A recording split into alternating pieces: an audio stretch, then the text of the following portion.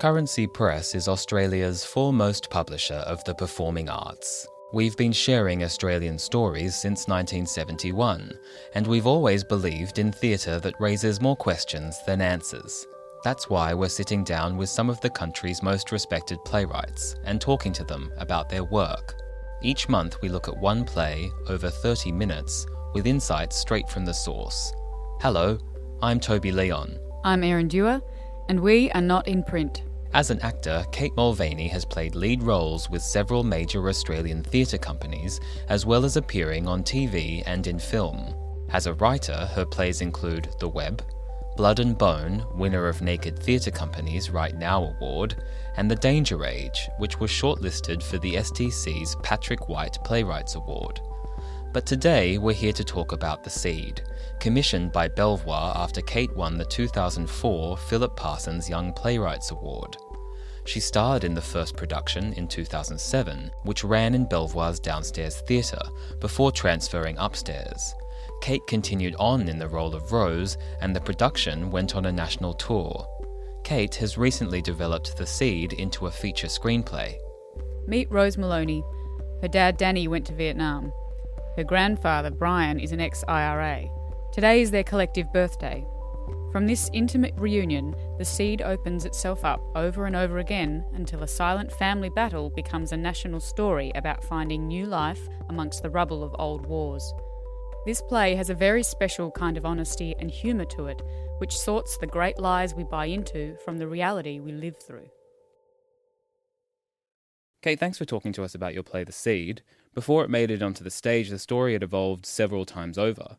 It is autobiographical, so the characters evolve from real life, but the story's form evolved too. You were originally going to write it as a novel, but partway through your laptop was stolen, and the story was shelved until Lynn Wallace, director of Belvoir's B Sharp program at the time, asked you to think big.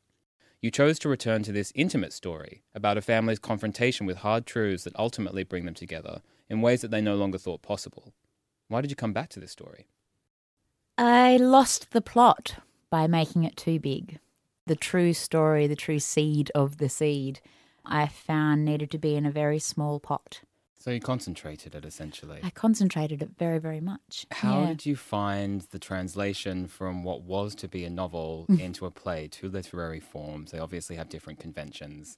What happened in that process?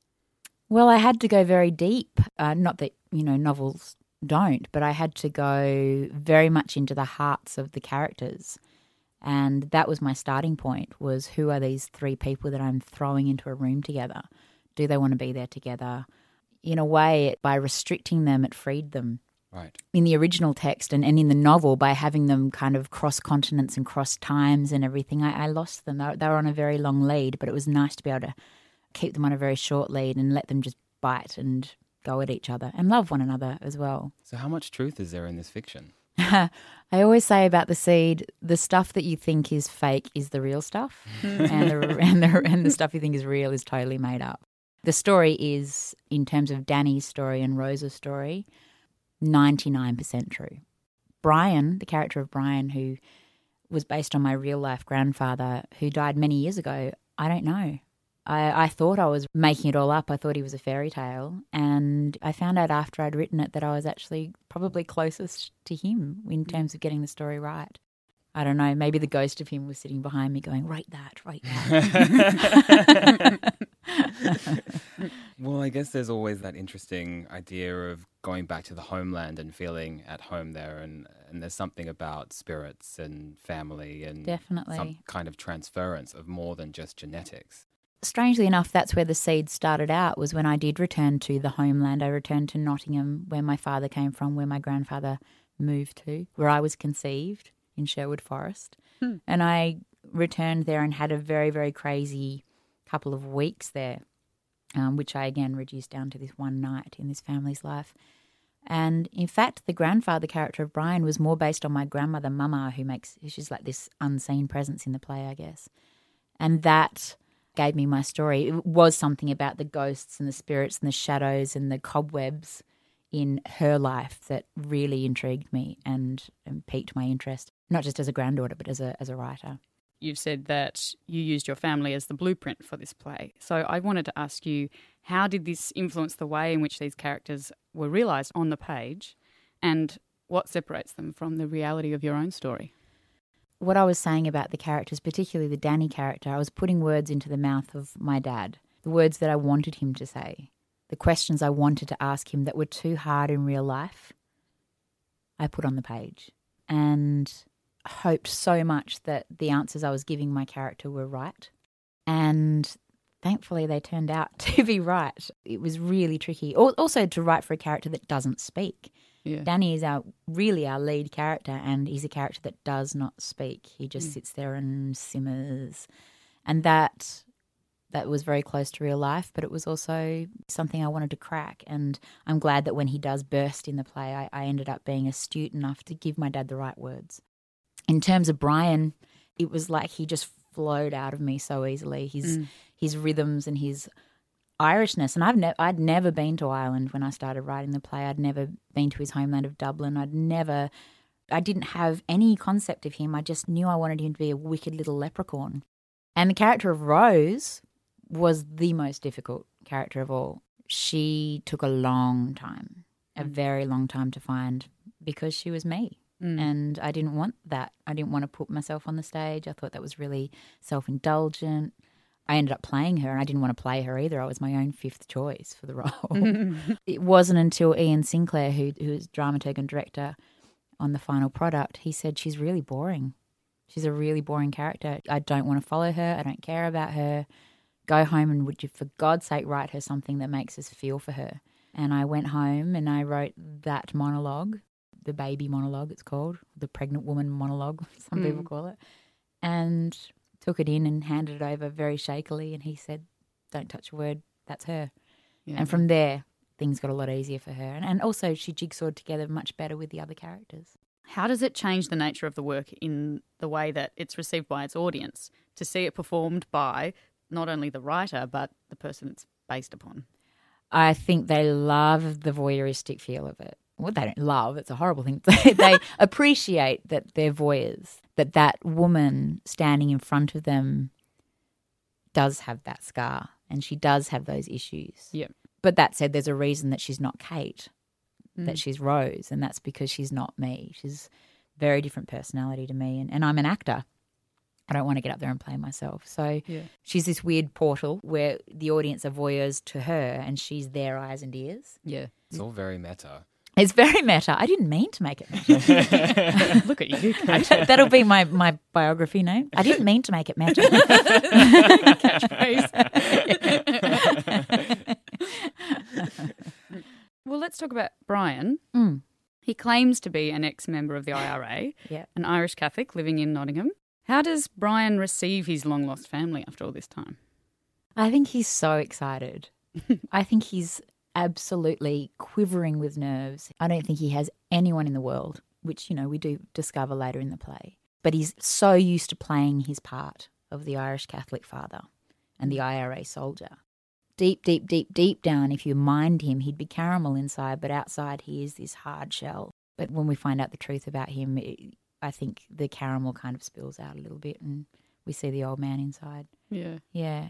Danny says at one point he's a story, he says of Robin Hood, he's a story that's been added to and embellished by people who want to believe in some sort of hero, some sort of martyr. Brian Maloney and Guy Fawkes and Robin Hood and his merry men are all the same. You're all fiction and fantasy. Yeah. Is Danny right, do you think? Is that a pretty good summation of Brian? Definitely. And there are breadcrumb moments through the play, some that people pick up on and some that people don't, that tell us how much of a liar Brian is, whether it be him swimming from Ireland to England, which is, everyone laughs and go, that's a bit of Blarney. But there's the Semtex track through the play where he talks about Semtex, and there's no way he could have known about Semtex in the year that he did. Yeah. He's sweet. He's the man with the lollies. He's like, come closer, come closer, come closer. And he's also got a dagger. The moment you're in stabbing range, he stabs. And then you run away, and then he does it all again, and it's his trick. And that's his life. That's kind of a metaphor for what he is in this world. He's not the man with the lollies and he's not the murderer. He's one or the other. We don't know. Let's talk about Danny then. Yeah. He's a Vietnam veteran an Englishman who fought for Australia in the Vietnam War. And you've been quoted as saying that the real man, your father, by the same name, has post-traumatic stress disorder. A lot of Vietnam veterans do. A lot of war veterans do. You said, we didn't have a word for it back then, but it was heartbreaking because he was sad and angry and I didn't know why. Yeah. What did you discover about him in writing the character of Danny? That he had a story that all the Vietnam veterans and their children and their wives and their families and war veterans all have a story, but they're very stoic and encouraged to be stoic and are encouraged to, at least with the Vietnam veterans, shut up because there was so much very dark politics going on behind that war. I grew up thinking Vietnam veteran was a dirty word. Why do you think that was a dirty word? They weren't allowed to march at the Anzac Day parade. They weren't allowed in an RSL club. They hadn't been officially welcomed back by the Australian government. They were absolutely swept under the carpet, and so were we all. There was no therapy available, especially in a country town. We didn't have that kind of access to anything. It was just you got through it with beer and violence sometimes. So for a man who was already displaced, like my father, he was further displaced and he couldn't go anywhere. He couldn't go back to Nottingham because he was very changed by the war, and he didn't really feel like he wanted to be in Australia because they wouldn't even give him citizenship when he got back. So where do you go? Where do you go? Where did he belong? Yeah, and that's what I was trying to explore. Where does my dad belong in it all? But also in this play, his father has a similar attitude to him, and he says, I'm a soldier, I never gave up my cause, my pride. You're full of poison while we're full of pride. We're all courage and you're all, and Danny says softly, chemicals. That's massively personal as opposed to en masse from a country. Yeah, it does feel personal because none of them spoke. I don't think the vets really shared what ended up being so common, this common thread between them all, they kept in here. And I think he wants to go back and question his soldier father and go, how did you deal with this, Dad? My dad, who I haven't seen for all these years, I'm not coping. I don't think I'm going to last. I don't think I can get through this. How do you do it? How do you remain so strong, Dad? I think that's what he wants to ask. He doesn't want Rose coming along because that means he can't ask it because he doesn't want to let on to her that this is happening to this extent. And, he is all chemicals. He made the mistake of breathing in Vietnam and passed on an illness to his child and to his wife. Imagine the guilt of that, of going, not only did you fight in a war that that everyone's angry about, and you've been rejected by your father for fighting in that war, and you've been rejected by the country that sent you to that war, but now your daughter is born and she's possibly going to die. And then they save her, and then, of course, later in life you find out she can't have children because of this thing. The guilt just keeps growing, and it's going to explode. It has to explode. It's no wonder to feel guilt about something that you didn't have a hand in to begin with and then can't control and then can't actually peel back to a point where you can say, next time, I'll do something different. That's right. And also to have that daughter asking, where did this come from? Where did this come from? Demanding. She needs someone to blame. And if he doesn't start talking, she is going to blame him. But fortunately, since the play, and I'm hoping because of it in a way, Dad, I think I've said somewhere, he lifted his head, and that makes all the difference to me as a daughter. Let's talk about Rose then. How does she feel about him? I think she's intrigued by him. And, of course, she knows that her illness has come from him, but she instinctively knows that this man has something to tell her. I feel like she's kind of been abandoned by a man that's been there her whole life and yet has never been there. She's on antidepressants. She's found out she can't have children ever. She's been left by her partner because of that. She's a kleptomaniac. She's in self-destruction mode, but very much like her grandfather, puts on this wonderful facade of everything's okay.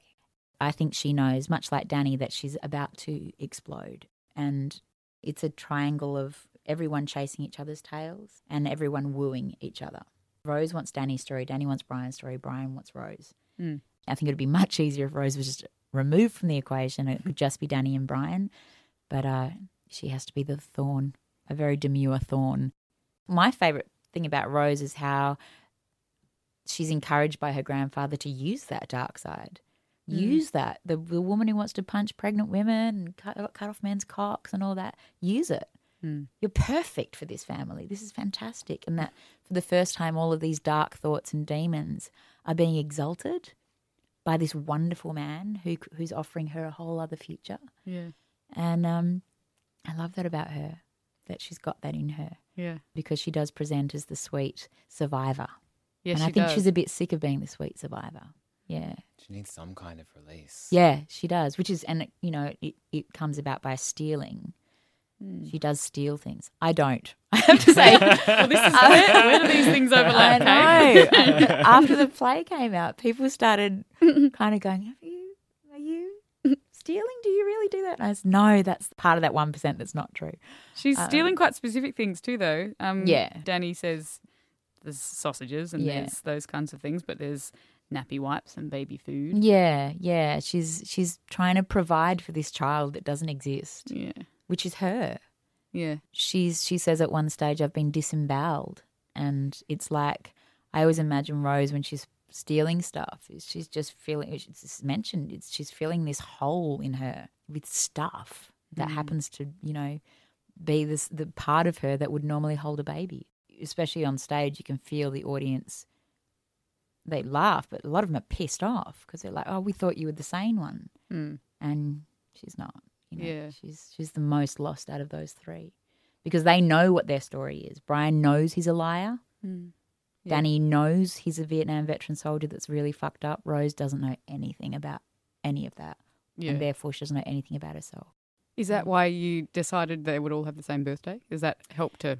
Yeah, it gets questioned so much, but in fact, that's what we went back for in in real life. My dad went back because he shared his birthday with his mum. Right. And then there was someone else in the room that had the same birthday too from the family, and I thought, wasn't that fascinating? Just Irish Catholics. Just Irish, yeah. There's so many of them, the chances are good. Yeah. Well, let's talk about their cultural backgrounds. Why do they need to be from different sides of the world? How does that change the story? Well, it was true life. It Yeah. was absolutely real. My dad did move from Nottingham. He moved to country Western Australia. The greatest thing about it, though, is this sense of no one belonging where they've chosen to be. Yeah. The theme of the play is really where we belong, and not one of those characters belongs anywhere in this world, and yet they all belong somehow with each other at that moment in that room. Yeah. I wanted to talk about silence, the silence each character has kept about their own past and about their feelings and their hopes. It's partly self-imposed, but there's a strong element of societal pressure involved. And whether that's politically charged or dictated by social mores, the result is the same. Silence is a roadblock to their acceptance of the past, and it stymies their healing process. At what point do you think stoicism becomes debilitating? Immediately. I think there's a difference, of course, between being stoic and being contemplative and just thinking things through, of course. But I think these characters are far beyond that. With Danny in particular, it was tough to write that character because he's so silent.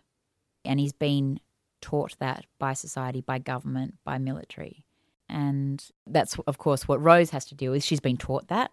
She's asked around medical practitioners, I imagine. I know she has. Asked around medical practitioners, what's wrong with me? How did this happen? What am I? And being told, we don't have that information. We don't have it. Yeah. She's walking around with chemical warfare in her body, and chemical warfare that just has not been released. The information on it just hasn't been released. There are clinical tests and everything, but no government has come forward. The US government has admitted a few things. But Australian government hasn't. So she's walking around with military secrets inside her that she can't even unlock herself. So she's forced into silence. Danny chooses his silence. Rose is forced into silence. And Brian's silence is covered by this wonderful bubbling brook of everything. I don't think even he's aware of his silence. He's convinced himself so much that he is all that he's not aware that he's actually stunted his realness. What I find really interesting about Brian's silence is that he doesn't break it. Danny breaks it for him. Yeah. And he says, all those IRA meetings that kept you away from us all those years were just drunken nights at the pub, weren't they? All that money spent on the cause was really money spent at the bookies, wasn't it, Dar? You've never fought a battle in your whole life, have you, old man? Yeah, have you, old man. First time he calls him an old man too. And in that moment, Danny not only realizes that Brian has concocted a series of fantasies about himself, but just as importantly, he's not the man that Danny thought he was, and this frees Danny. Yeah. My favourite silence from Brian is when he's asked who Mickey McKevitt is. And he can't answer. It's the first moment that this man falls silent, except after Rose's admission that she can't have children. But it's the first time that he is absolutely lost for words to his son. And that to Danny is, I've got you. You've finally shut up. In that battleground inside that house, Danny walked in as the very wounded soul and soldier and walked out the hero and the successor.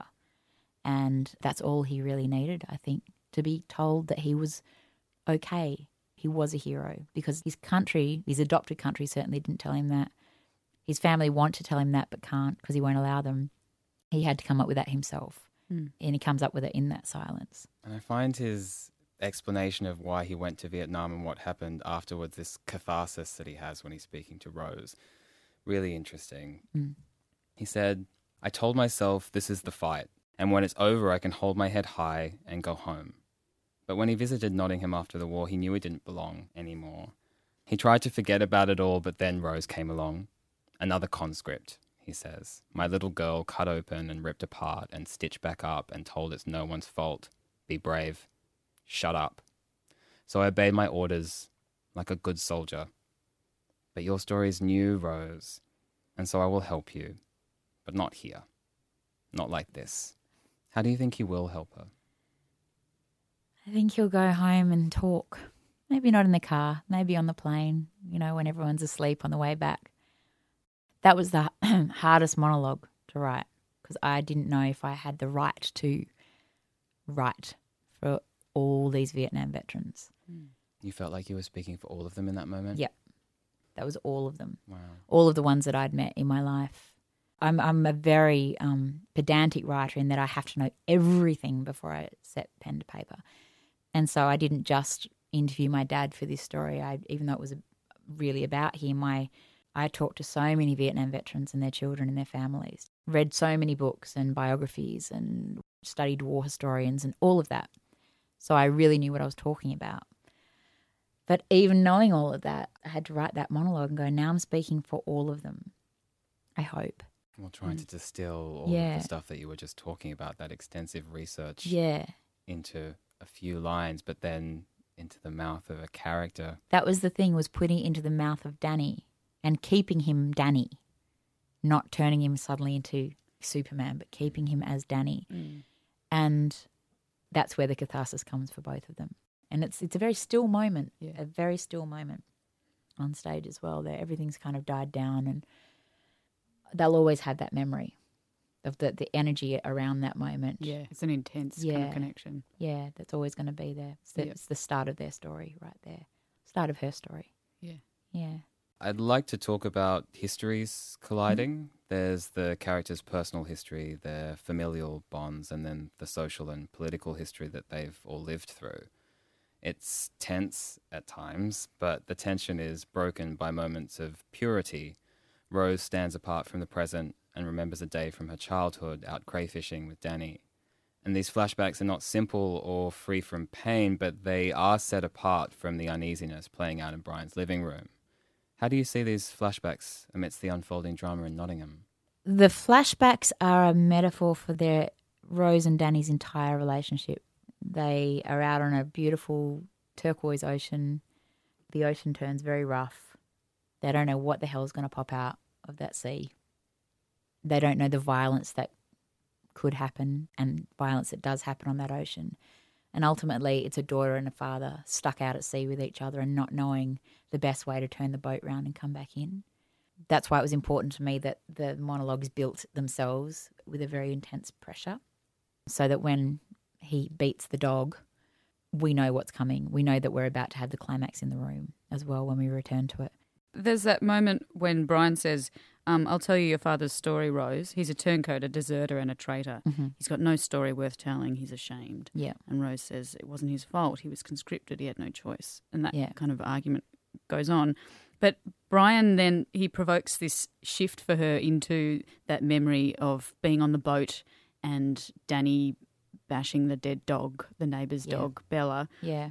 Why does she react so strongly? What provokes that memory at that point, do you think? She's trying to convince herself that her dad is a hero, because he is her hero at the start of the play. He's this silent hero. Yeah. He's like the Clark Kent, and she wants to take his glasses off. Please just let me take your glasses off. And I think the Bella story comes from her knowing that he's not the hero, that he's actually this aggressive, violent, fucked up guy that she saw stab a dog, stab it and stab it and stab it and stab it and stab it until it sunk under the water. And that's not heroic. It's sad and weird and pathetic. Mm. And she saw that. And I think that's just one thing she's seen in her whole life. Yeah. And it's like, why be with that strange man that did that on that ocean that time? Yeah. Why spend the rest of my life examining that man when, as Brian says, you could be examining me? Mm. I'm much more interesting. I'll give Yeah. you stories. I'll be your hero. That's what Yeah. she wants. Danny also has a flashback before Rose as a boy in Nottingham. That's where the play starts. Yeah. And Rose narrates that. So in a way, you kind of connect her to him there Yeah. too. And he's been chased by a policeman after stealing cigarettes. Now he dangles from barbed wire, which has weaved a violent gash through his hand and around his fingers. Mm-hmm. What did you want this scene to set up for audiences? Scars. I wanted Danny to have a really awful scar that Rose is intrigued by. It's interesting that you use the word flashback, because in my head, and a lot of people question this too, where does that fit, that story? But for me, that's what Rose starts writing when she gets back. Right, That's the start of her book. right.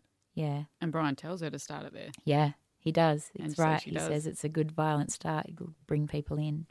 All the flashbacks converge at the end of the play. Danny disentangles himself from the barbed wires, Mhm. a psychological breakthrough.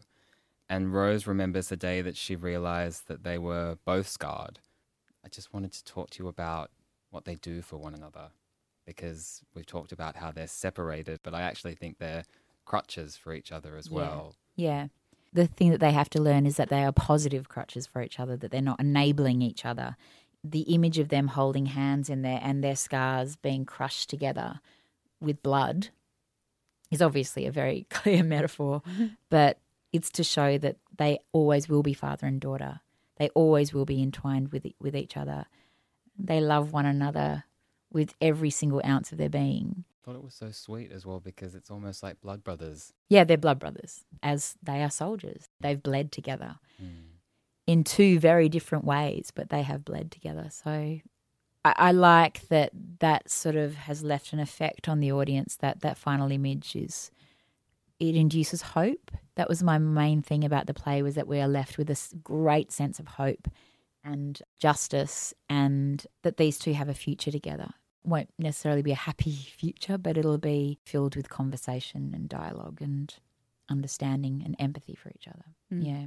You said your family were initially very scared to see the Belvoir production, but seeing it made them feel they'd learnt something about themselves. Mm. How has seeing their real life story, all of these people, including yourself, I would say, how has it helped to heal these people for what they've been through, but also how they go on from here?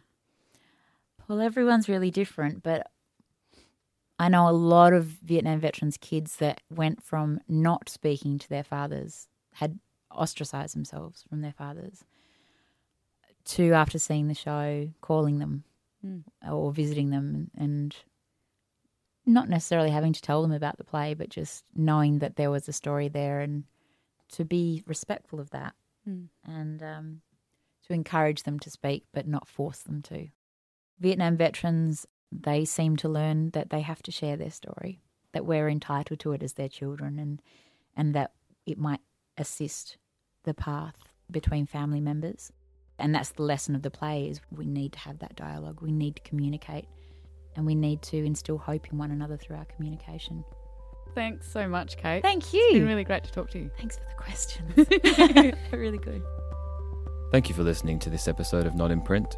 You can find out more about Currency Press and view our full catalogue at currencypress.com.au. If you have any questions or comments about this episode, or would like to make a suggestion for future episodes, please let us know via Facebook or Twitter. This episode was recorded in Sydney. It was produced by Currency Press with the generous assistance of Rachel Corbett.